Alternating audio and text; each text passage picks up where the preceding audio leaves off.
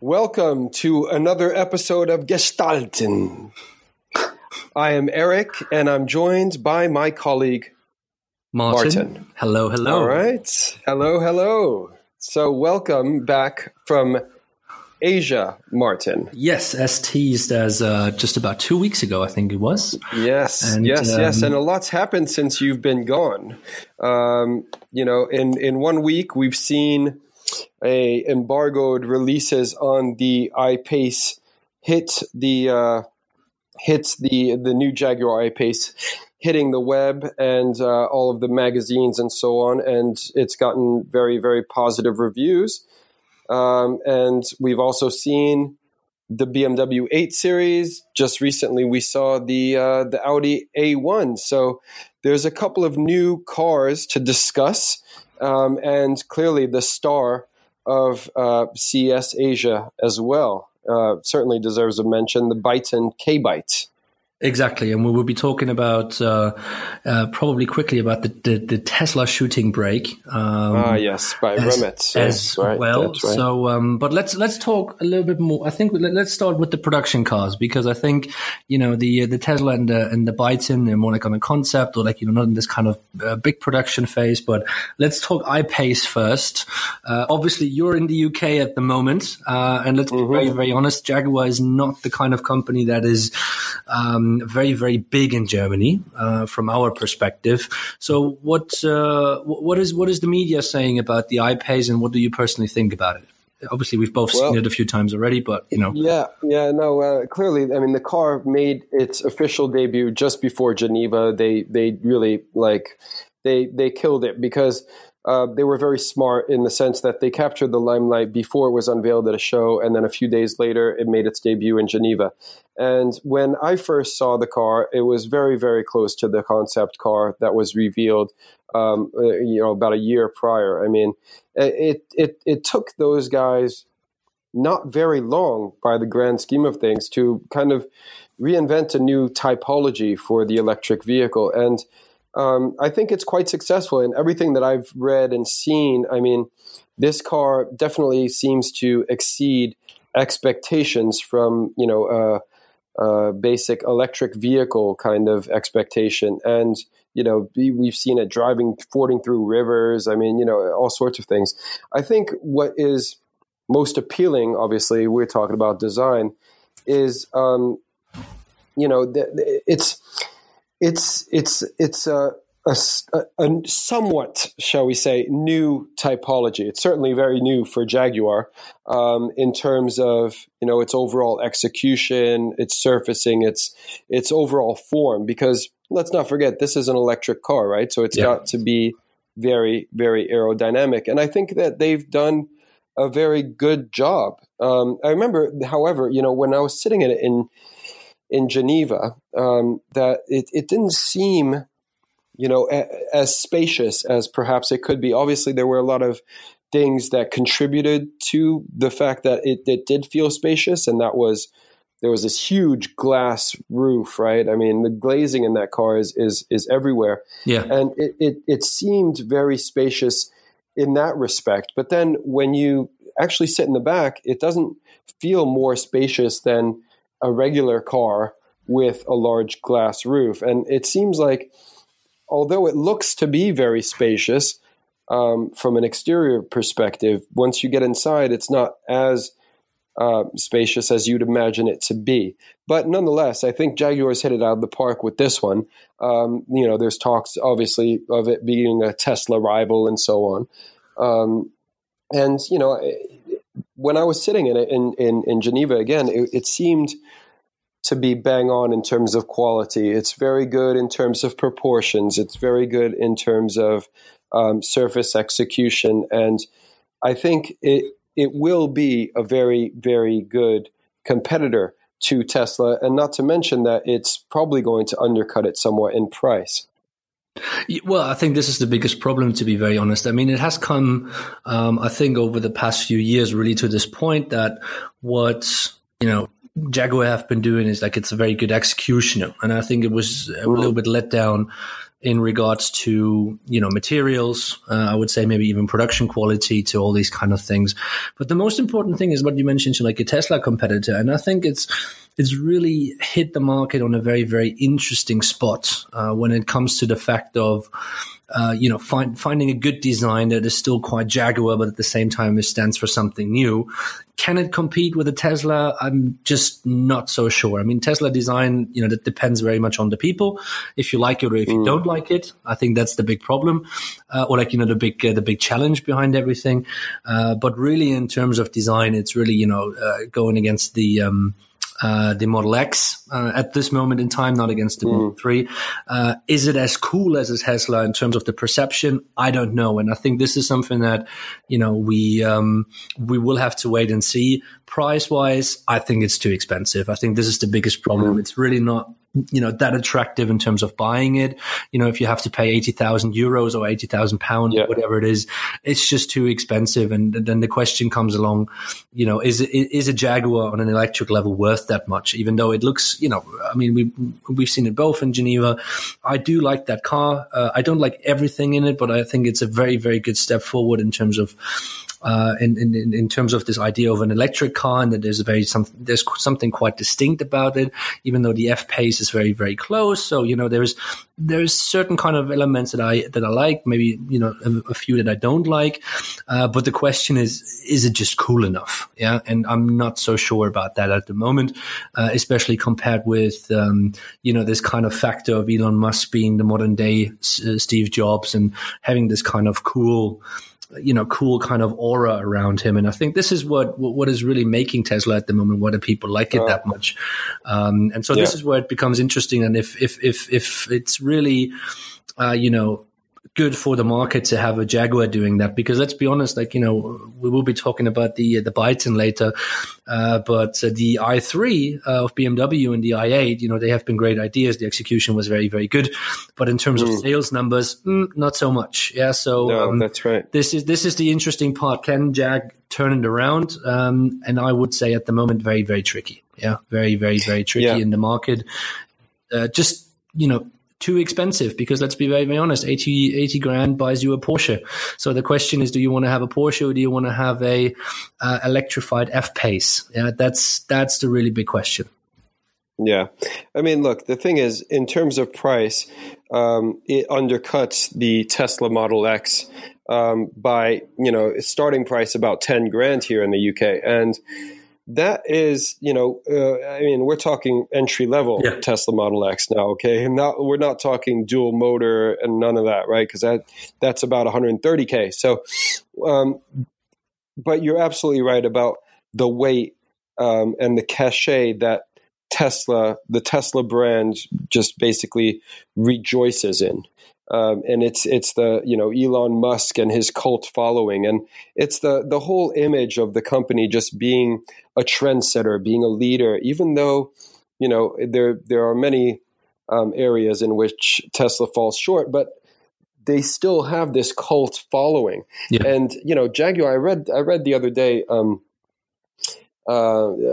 somebody that had reviewed it, and I think they sent out a tweet or something, and it was like, the first premium automaker, Jaguar, to unveil an electric car. And I was like, well, hold on, man. Like, Tesla's not premium? BMW, BMW obviously at the same time. So it was just like, all right.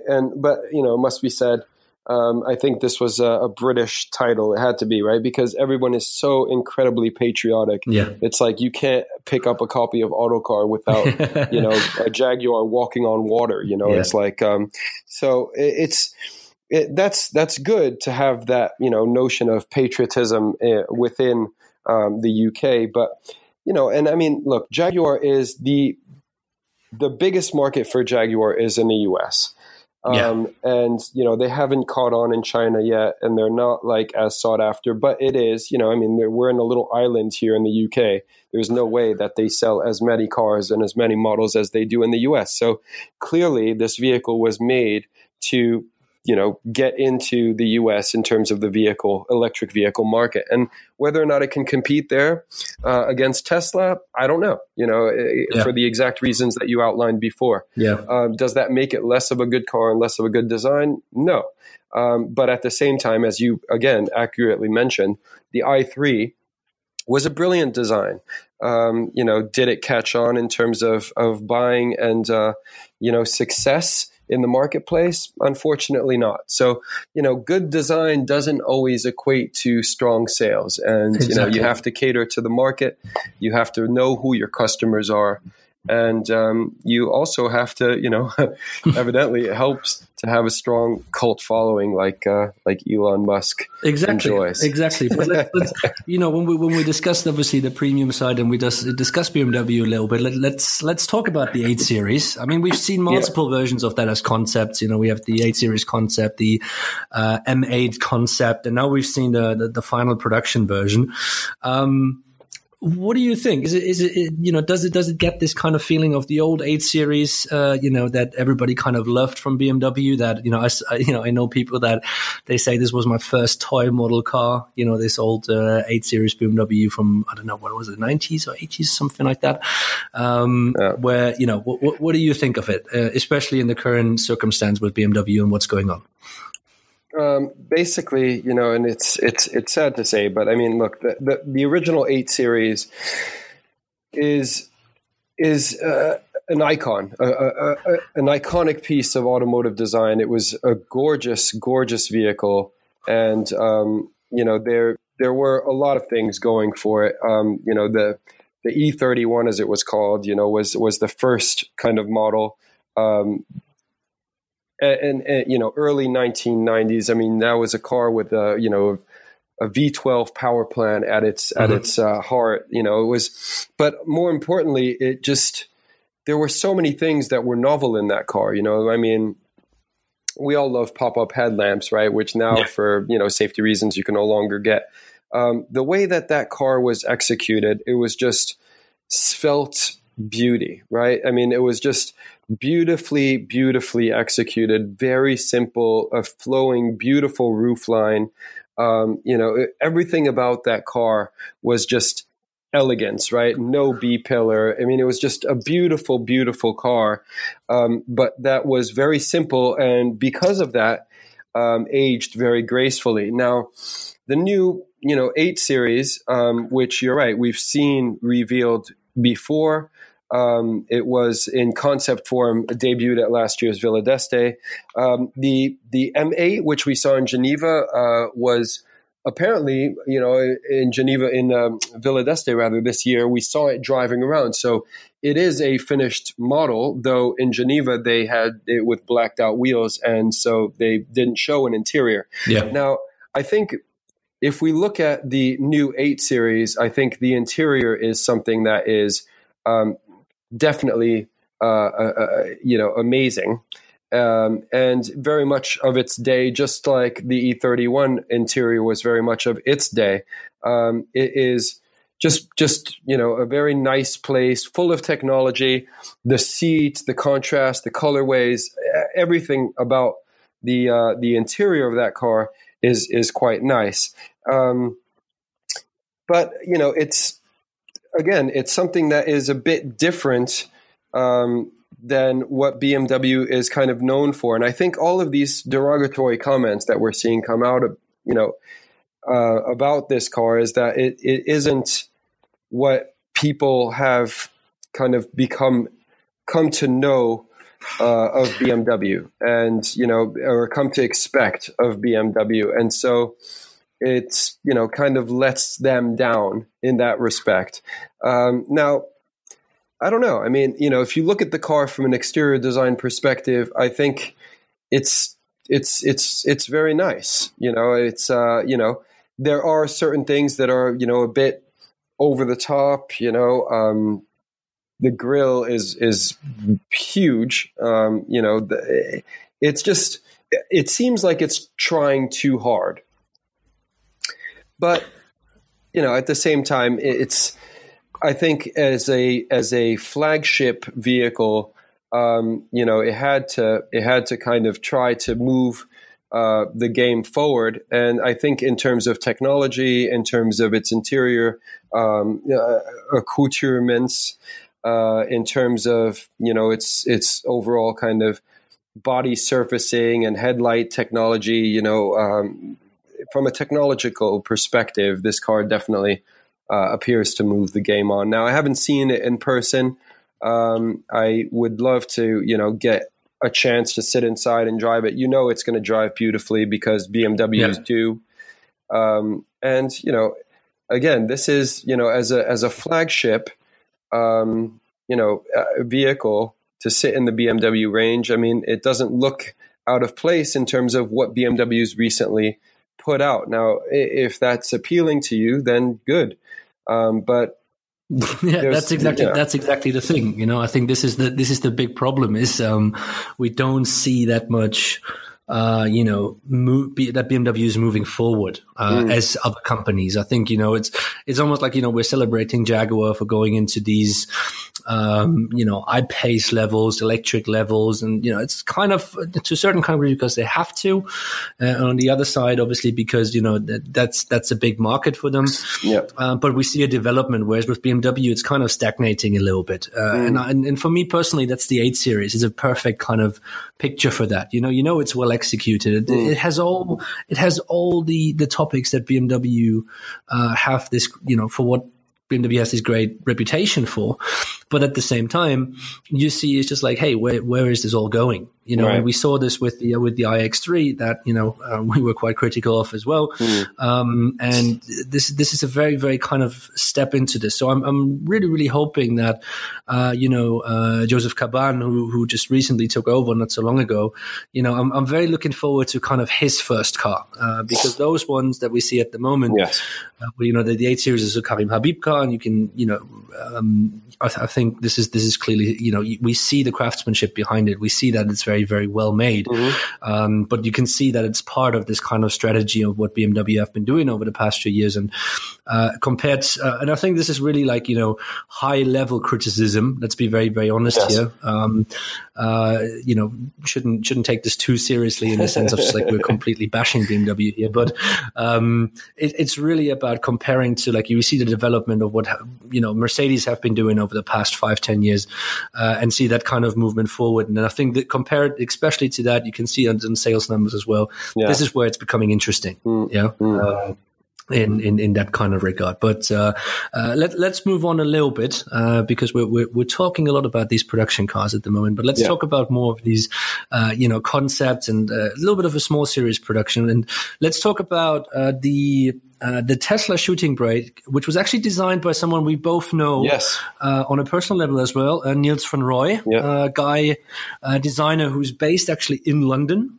Right. And he did this project with, I think, a Dutch coach building manufacturer, coach Remitz. Building company. Yes, Remitz. Yeah. And they took the Tesla apart, the Tesla Model S, and they made a shooting brake out of it, or as the Germans call it, a Kombi. In that regard. What do you think? I actually, from my perspective, I like it. It's taking it further. It's like, sticking true to what the Tesla is. And it looks actually very, very well made. I haven't, unfortunately, Niels invited me out to the event. I think it's a great idea. First of all, because I know Niels, I know where he's coming from, and I know what it is that he's done. And he's basically reviving, shall we say, coach building. And, that is basically, this project came to him with an owner that wanted to do something that was out of the ordinary based on a Model S. And that's when his idea to come up with this shooting brake, proposal basically came up, because the owner was pretty clear about what he wanted. And, so he's been working on this for a bit of time. I think ultimately, it's a well conceived and well resolved, job. Obviously did quite a bit of work to the roof where they pulled it back from the A pillar rather than the B pillar. So the entire roof is new, and to allow it to blend into the rear as it does. There's a few applications which I'm not entirely convinced about, but again, this is a one-off vehicle that I don't need to, I don't need to approve of. The one thing that I would say is apparent is that the owner appears to really, really like Chrome, and that is to me, what was interesting, because there's a lot of ways that they could have chosen to treat the DLO at the rear, especially. But as Niels has said, there is, because it's a one-off custom build. There are a lot of ways that the potential owner, could choose to outfit that vehicle. And so it doesn't have to be Chrome. And, it is in this instance, but it could be done in a variety of different ways. Now, the way that they chose to tackle this, I think, is good. I mean, the media response has been good. The fact that they were able to revisit the interior as well and make it very unique for the client is something that I think is also really nice, because of the fact that it goes that extra step, right? It's not just we're going to take this and just do the exterior and leave everything else alone. It's a really true, like, completely thought out revisit for the Model S. Yeah, and I was very, very critical in the last podcast when we spoke about the Ferrari when it comes to one-offs, in that kind of regard. But I want to say something quite positive about this one here, because this actually seems to be, a one-off situation where I can say, hey, this could technically, if Tesla really wanted to, make a lot of sense, for a long, bigger production level. So there is a certain kind of also inspiration, maybe for other car manufacturers, that this kind of idea of a shooting brake is not dead, as a lot of people want to make us think that this is the situation. So it's really something that I do like the idea. Unfortunately, I haven't seen it myself yet, so I hope we will be able at some point in the future to actually do that. But I like the idea of really bringing some more inspiration to the industry and to the idea of a shooting brake. And it seems that there might be actually some follow-ups, if I read the news correctly, that they might be doing some more of them, and maybe we can then see how it would look like without the Chrome and all these things. So that's going to be then interesting to see from that perspective. But there's a lot of breadth. There's a lot of breadth here to speak and to do a multitude of different things. But again, this is a very European thing, and apparently they're going to produce something like 20 of these cars. The reason why Tesla did SUV was because the Model X is going to sell in far greater numbers than a wagon ever would in the home country, which is the U.S. All important. Of course. But as a one-off kind of coach build, it's very interesting to see what it is that they've done. And, from an aesthetic and proportion perspective, I really can't fault it. So, hats off to Niels and his team for creating something that was good and that got a hell of a lot of coverage. So good news for them. It did. Yeah. It did, and speaking of coverage in a very, very big way, let's talk a little bit about CES Asia, and I think we should start actually when we're talking about these kind of coach build cars, concept cars. Let's talk about the big concept that was revealed actually at CES Asia, and I was very, very fortunate to be at the press event as well for the Byton K-Byte, which is a sedan. That has a very, very wide stance. It looks very, very massive, very, very powerful when you stand in front of it. and had a few very, very interesting features, I would like to say, from really seeing it up front. One has to say it was an exterior only model. So they had, when you actually wanted to look inside, only in a little bit of shadows, you saw the kind of intentions of what can happen in the interior. So we can't really talk too much about the interior. I had the chance to speak to a few of the designers, fortunately, and they said, well, we're definitely going to bring in the really widescreen, this kind of absolutely, I think they call it SED, like shared experience display, into the K-Byte as well. And we saw this display again into the first concept, this crossover concept that they had, which they now renamed into M-Byte. Which is very, very interesting. But let's talk about the K-Byte. You saw it on the pictures. What did you think of it, and what was your first initial impression of the whole thing? I'd really like to hear your impression of the thing, because to be honest, I'm looking at it through pictures, on a screen, because I wasn't in Shanghai, unfortunately, to take it in. Now, if you want to just talk about my initial kind of picture, quick gut reaction, I thought it was really nice, but I don't know in terms of where it fits in terms of size. That to me is kind of, but otherwise, in terms of, surfacing, we've got like full volumes, really and something that's very on trend, which is the kind of recessed surface in through the doors. What I loved was the front face of that car, because being an electric vehicle, it is reinterpreting the grille, because obviously cars, we've seen a few cars without grills, they look weird. And most of the time, grills in electric cars are not, useful in terms of providing a function. But they are nonetheless a very important part of creating a design identity for the vehicle. And, that's the face of the car. It's like you walking around the street with no nose. It's going to make you stand out, and probably for the wrong reasons. So I think from an initial perspective, the front end of that car is great. I think it's got a lot of really interesting details. But, I'd really like to hear what you thought of it, looking at it in person, and what it was like to be around it. I have to say, it's, we will be talking about something, and if you, something, in this kind of, similarity, perspective, later on as well.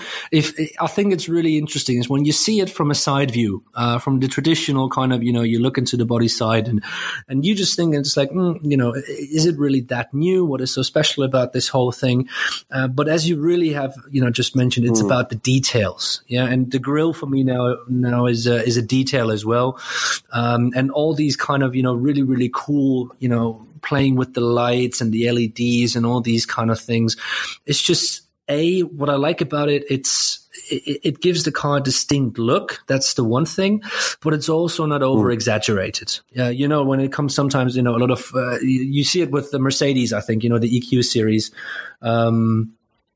you get into this kind of point of just like, we have this big screen in front and we can do something cool with the logo and all these things. So it's a bit tricky to do that. And I think with the Byton, what I did like was really this kind of simplicity of the grille as well. It was very simple, but at the same time, very, very well made.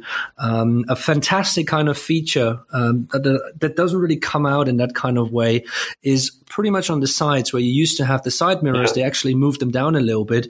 They had pop out LiDAR sensors. So pretty much the idea was when I spoke to the guys, they were just like, so what would happen? They saw these cars or we saw those kind of cars in Beijing as well, that have the LiDAR sensors on the roof of the car, and then they're kind of in this really weird ice cream truck style, and so they really try to include them into actually the design. Yeah, so that they are actually a design element, and especially those kind of pop-up things on the side with the little cameras on top for the mirrors. That was really, really, really cool because we have not seen that before. Yeah, that's the that was really something completely new. Even wandering through CES, like nobody in terms of the technology or supplying perspective, had come up with this kind of idea. And it was just generally well made because, you can pop them into the actual body side. You can drive the car in by yourself because you don't need them. And if you want to go into autonomous mode and this kind of semi-autonomous mode, you really have, you can pop them out and they become a design element in that regard. So that was yes. Good.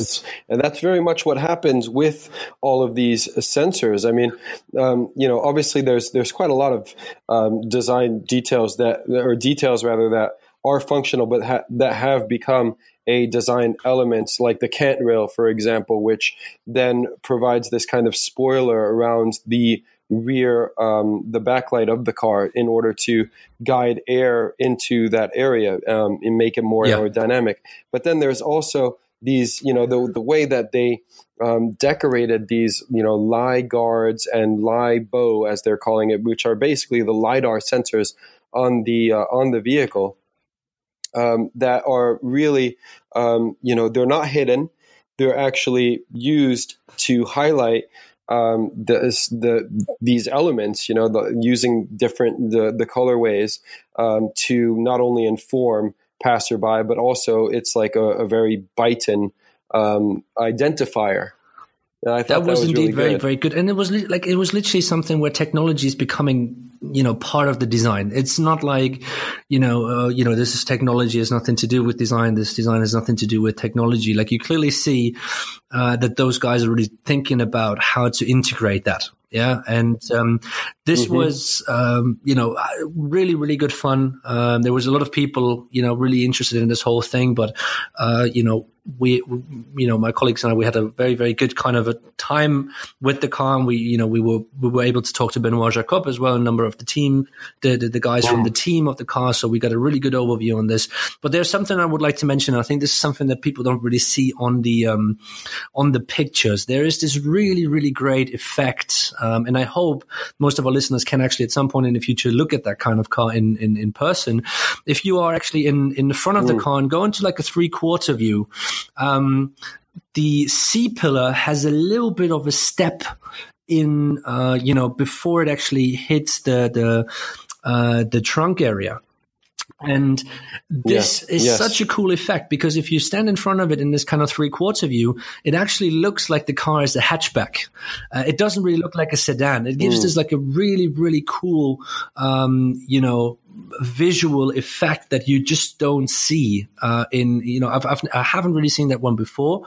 If any one of the listeners has a kind of a similar car in mind that maybe has done that, but it was absolutely fantastic. I was talking to the chief exterior designer, Ernesto Rupa, and I was just like, man, like how this is fantastic. Like, how did this happen? And he was like, well, this was something that we've worked on, for quite some time. And it's a really, really nice effect because it gives this car so much more depth than you would just see it from this kind of side view and everything. And I think it's a perfect example of you see it on pictures and you might say, right away, I like it or I don't like it, but it's those little kind of details that make this whole thing very, very interesting, and this is for me, to kind of, include this into the whole CES kind of perspective.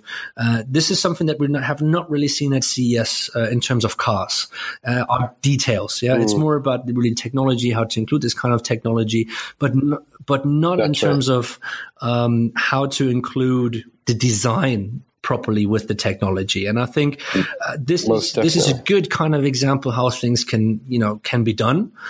And from my personal perspective as well, you can say, we might have seen something like this before, especially with the side views and stuff like that. But this once again is like, it's really about the details. Yeah. And when we really talk about the details, this is what interests us nowadays, in the cars and to kind of, And the design integration, I mean, like you said, it's really easy to slap some type of, big LiDAR thing on top of a car and without, considering how it's going to integrate in the design. Yes, it serves a function, but it should also really live within the design. So, little sensors that pop up like little fins, like on Faraday's concepts. We saw that was like an identifier for them. This could very much become a Byton identifier. The cant rail, the C-pillar element, as you mentioned, where it just becomes that way of identifying the car.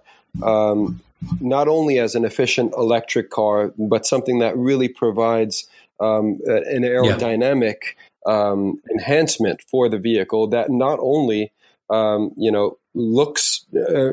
that from a functional perspective, but also looks great and is an individual element. And I think that's really what's needed, is integration of some of these new technologies and new elements that really work well into the design of a vehicle, not just some tacked on thing because you need it to be there. Exactly. And, from the general perspective of then, placing this whole idea of technology and design within CES Asia, there's a negative example as well. And there was this, a company, or a car that was called Hanergy, which is a very, very funny kind of name, and was, we will probably link in the description, some of the pictures, that we took but it's a solar panel car. And, solar panels in terms of technology and in terms of, bringing them onto cars is nothing new. I think a lot of schools tried to do that already. There were a few concept cars that played around with this kind of idea. But what we've seen recently in terms of design, and this is exactly the thing when it comes to details again, there's the Hanergy car, there is the Sono Motors car, which is, developed down here in Munich. But you can really see with those kind of vehicles that it's really becoming a problem of integrating this kind of technology properly into a product. Obviously, solar panels have their own problem in that they're, quite stiff as far as I know. And, you cannot really, make nice surfaces and all these kind of things. But still at the same time, right. I don't see as much, ingenuity as, these kind of ladder sensors or whatever on how to really include them into a design. And this is the interesting thing because, we saw this at CES in Vegas and we saw it again at CES in Asia, is that, we're moving on with technology. Technology, what is possible nowadays is absolutely fantastic. But we can very, very clearly see, and, the solar panel cars, Hanergy, Sono Motors, even a lot of the electric cars in that kind of regard, robotics, autonomous ideas and stuff like that. Are they really playing, that much with, integrating them from a design perspective as well? And obviously that's easy for us to say just from a design perspective, but, just look at it. Yeah, absolutely. But this was really the thing. And I think this is what really stood out with the Byton was this kind of integration of, technology into design, and what it could look like. And there was not really that much more, that much else on, at CES Asia, where I really say, it really included design and technology, and we saw all these kind of cool robotic fish and stuff like that. We saw ideas about, autonomous stuff and some really cool things that I think will come into the car eventually in the next few years. But this was really the point of CES again. It's just are those people really thinking about, and not just from a car perspective, or you can also say this from a product perspective of, bringing technology and design together, or is it just about, let's say, usability? Yeah.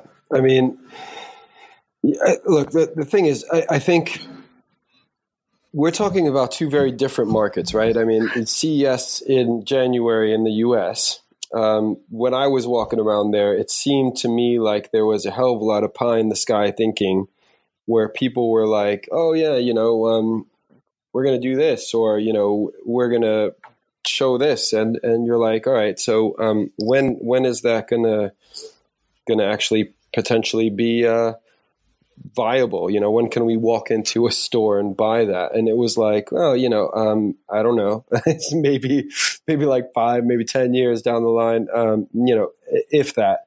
It's all just kind of a lot of new technology companies, because technology is so much of the now, exhibiting there because they have to be there and because, this is their chance. Whereas in China, and what I've seen, again, I wasn't walking around on the show floor, but it seems like some of the things that they're showing are much closer to potentially becoming reality in the next few years. Just such as the level of the pace of China as a market in general. They want to do something, they get it done, and it just seems like 100%. Maybe there's less regulation, maybe there's a couple of things that facilitate that, but I think it is much more of we can see this happening in the next few years. Definitely. And I think this is also very, very China. I mean, we talked about this a little bit in the first podcast and, really getting this idea, like getting something onto the street, getting it to the people, is even more important in China. And I think, when you speak to the people at Byton, and, you saw this in some interviews as well, they said very, very clearly, okay, so this car, we could produce that, but we have to finish the first car before we go into the second one. So there's this clear kind of intention of thinking about, hey, yeah, we can do that. And I think this is then the very, very quick, the essence of CS Asia as well. It's much, much more like a consumer exhibition rather than the, let's say, industry exhibition that it is in Vegas. Yeah, because Vegas, I think, was, there was a lot of beta stuff there. There was a lot of ideation there, whereas at CS Asia, it was really for the consumers. Yeah, and really stuff that you can buy, like loads of drones, like, drone style, things in that kind of regard. So, I think that really sums it up. In that kind of full context on what CES Asia was like, and I'm very, very, to be honest, very, very excited to go back again and see how it develops. Yeah, I think this is really going to be interesting.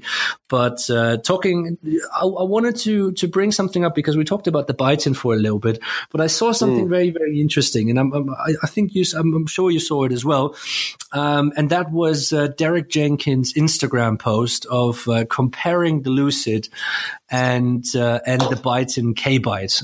And obviously it spiked a little bit of controversy because they used, I think it was the same tree or something like that in the whole situation. But I obviously, I'm a little bit in the situation. I've seen the Byton, I've seen the Lucid as well. I don't think if you really stand in front of them with all the details and stuff like that, there is a lot of difference in terms of the cars and in terms of, the market that they're aiming for.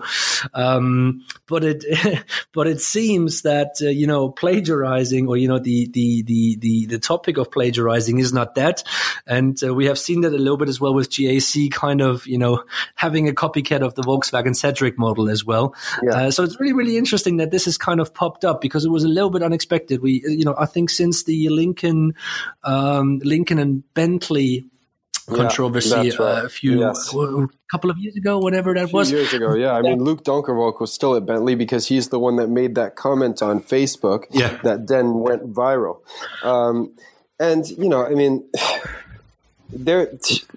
You can't help but be inspired. Designers can't help but be inspired by other products that are successful and that are out there. Now, if I look at the Lucid and I look at that, and I look at the Byton K-Byte side by side, as Derek's put it on his Instagram page, there is some similarity. I mean, like the contrast colored cant rail, for example, that runs into the back.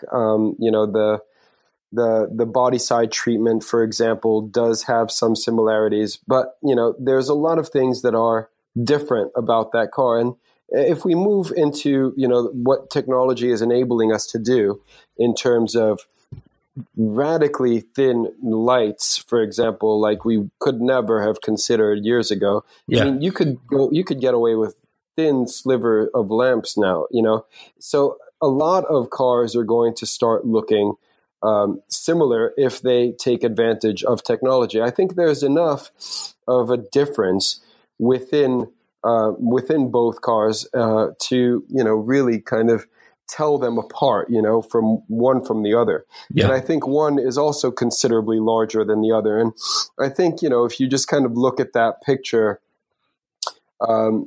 with especially because it's got this this purple tree in the background. that was really, really funny. That purple tree was really, really funny. And and let's be very, very honest. I mean, the Lucid is a great car. I mean, I remember when I saw it for the first time, I was like, wow, this is fantastic. No, absolutely. And it's gorgeous, particularly the interior. I mean, that car is very, very well resolved and perfectly suited for the U.S. market for which it was conceived and where it was designed. But I think it's a considerably larger car than the K-Byte, and I could be wrong about that. But proportionately, they're a bit different. I think if I dare say so, the Lucid seems to be more stately, more of like a long distance kind of cruiser, whereas the Byton seems like a sportier car, in particular because of its proportions. Its front overhang and just the way that it is, proportionally. And so I think, yes, there are some similarities. You can't kind of, look past particularly the body side surfacing. But I think they're enough to make it kind of stand out and be unique. So I don't think that there's, design plagiarism going on. But again, designers can't help but be influenced by other products that are out there, particularly. Of course, but let's be very, very honest. I mean, both are, from what I've seen and the kind of impression that I had, both are very, very good products.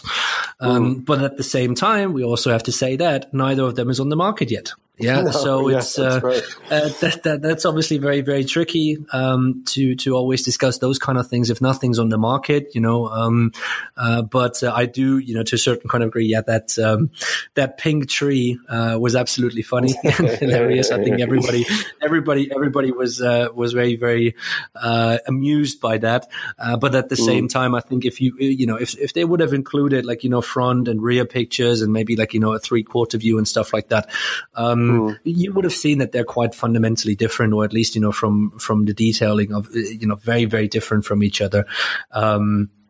But I mean, in the end, Derek did a great project with his guys over there, and let's be very, very honest. I think we all want to see more in that kind of regard.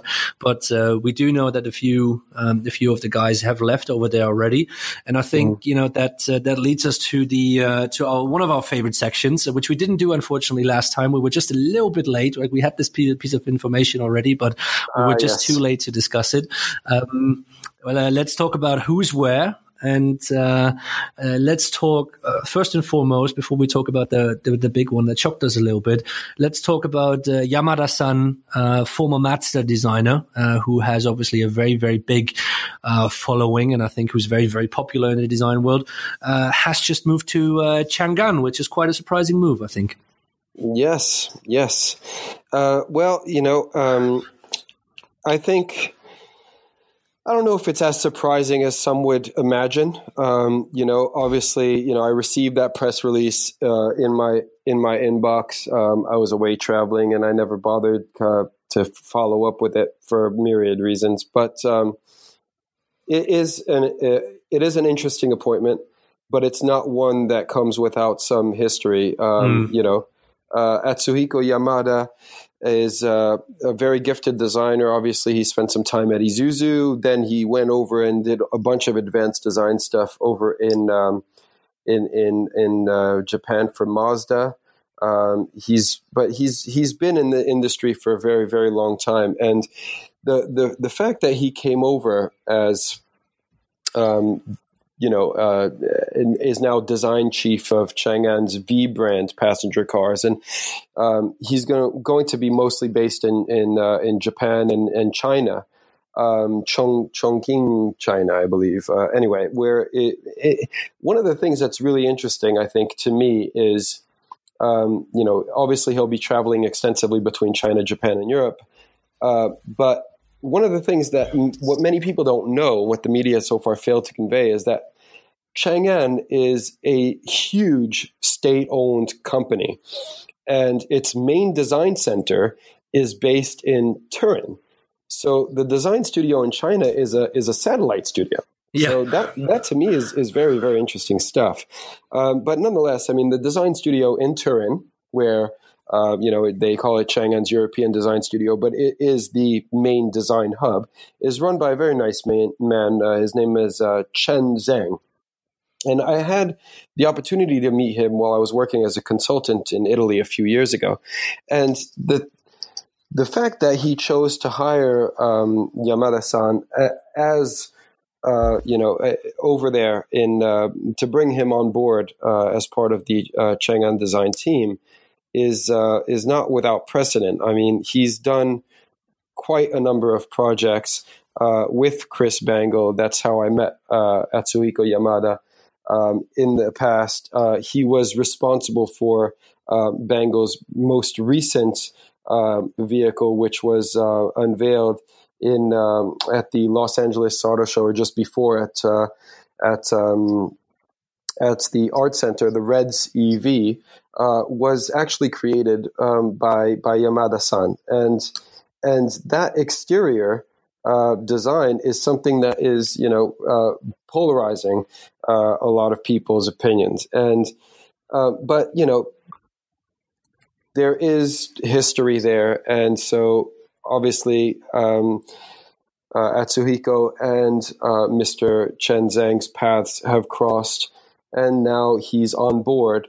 And I think, he will be doing some good things if he's allowed some leeway, because he is a brilliant designer, and he'll just pull things out and drastically out of his comfort zone. I mean, Chris Bangle mentions how during the creation of that Reds EV project, Atsuhiko got gravely ill, and he did. He spent several days over in his hotel room, and unable to eat anything but soup. And but the thing is, he is able to get out of creating things like the Taiki concept and the Senku concept and whatever other things that he's done in the past. I mean, he was very influential with Mazda design, but he's not a one-trick pony, right? Yeah. He's able to do quite a lot of different things, and so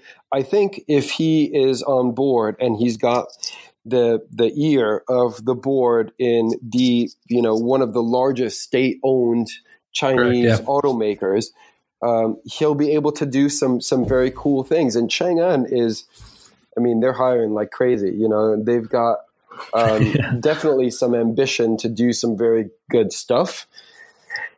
And I both know a lot of people that have gone there recently, and we know people that have left there as well. So there's a lot of interesting things going on over there at Chang'an. Yeah, and of course, I mean, we do wish him all the best to really succeed, and I think it's a good platform, Chang'an, and it's really in the what you make of it in that kind of regard, and I think he's one of the guys that can really push this forward, so all the best of success and luck, obviously, to him over there in China and Japan and in Turin. But let's talk about the big bomb that we've kind of got almost almost as it happened in that kind of regard, and yes. Giles Taylor left Rolls-Royce, and it was pretty much from what has been communicated by BMW is that he handed in his resignation, and the day after he was gone. Yeah. Quite a bit of surprise. I had the chance to speak to a few people. They were very, very surprised that this actually happened. And I think we should not really speculate where he's going. There's no official word there. Speculation, doesn't help us, and we don't want to cause any kind of rumors and stuff like that. But that was very, very surprising, especially that shortly after the Cullinan came out. And obviously we were quite a bit, not very, very happy, both of us, about the Cullinan last time we spoke, but that was extremely surprising that he left. Yeah, well, I do think the Cullinan missed a trick, but at the same time, I don't think.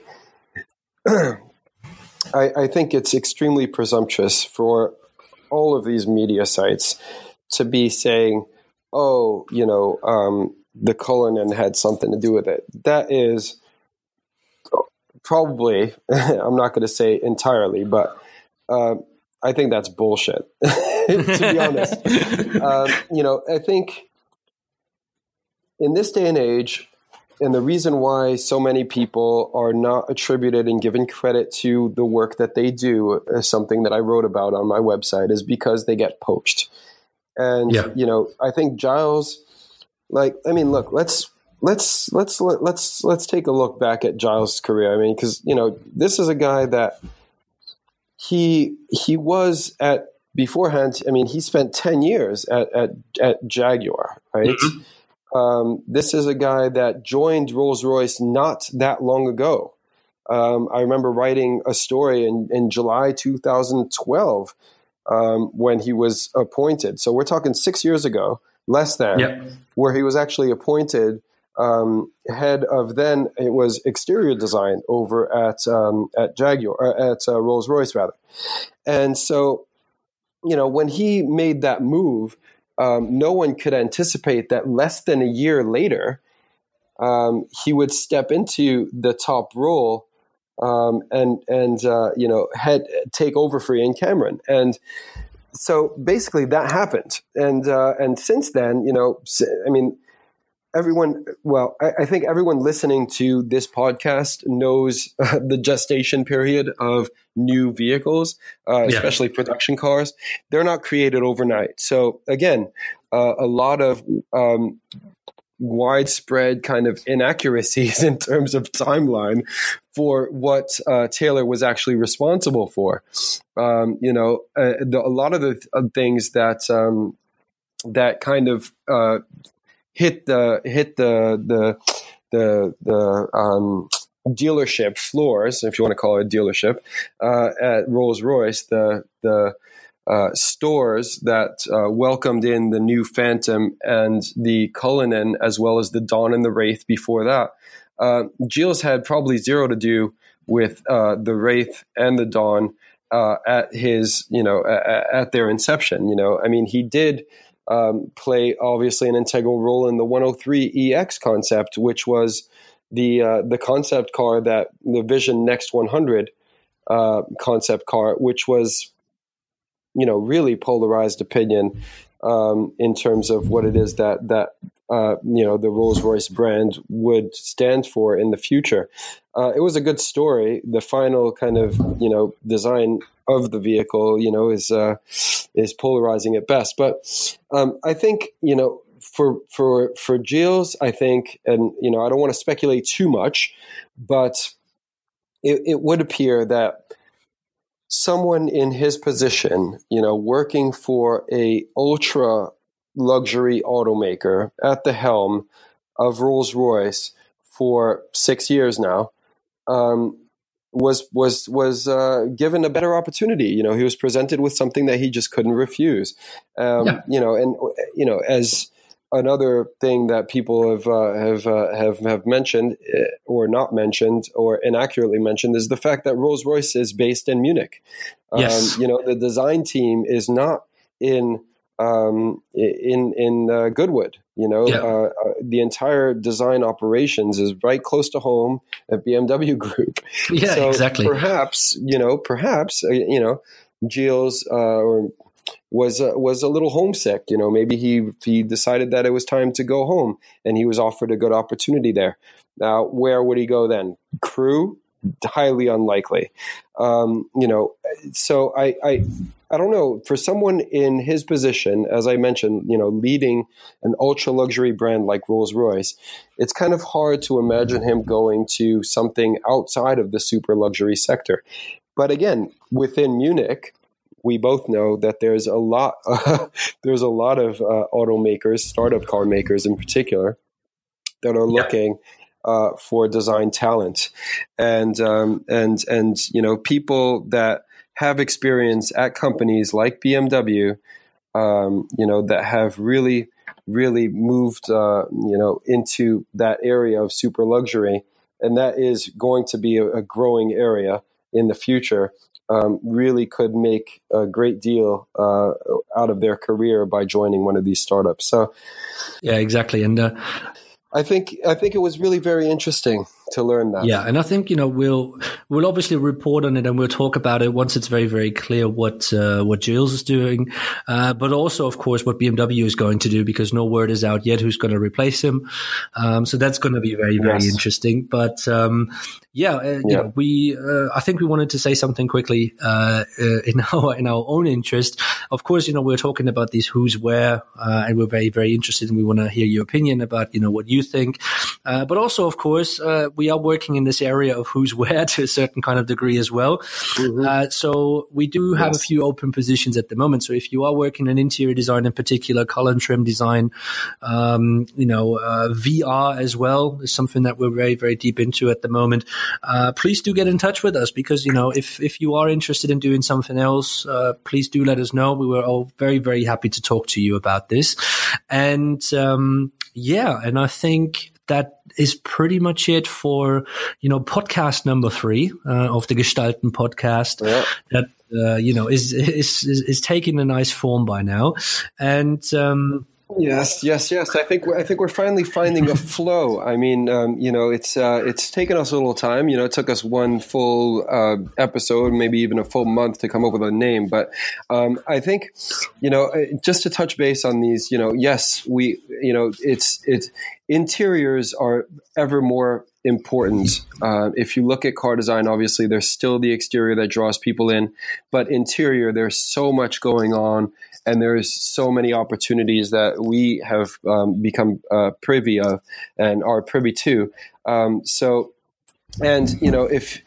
If you don't already know, you're in this industry, you probably should, is that the best positions are never advertised. It is always something that is, an insider kind of tool, and that's where we come in. So by all means, give us a call, drop us a line. You can reach us on the usual avenues. So for me, it's at Form Trends. For Martin, it's at Concept House with a K. We're going to be putting this obviously in various social media channels, and you can look us up and hit us up. So we look forward to hearing from you if you're looking for that next step.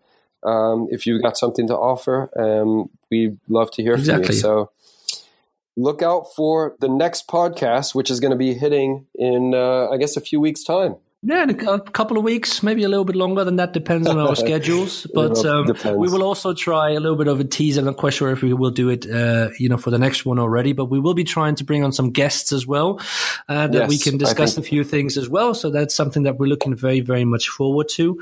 And in this kind of these words in that regard, thank you very much for listening. Eric, thank you very much for joining me once again in this kind of regard. My name is Martin, and if you have any feedback, any questions, you know how to get in touch with us, and so we're looking forward to hear you, or that you guys listen to us the next time as well. Speak to you soon, or hear you soon. Take care. Bye bye. Take care. Bye.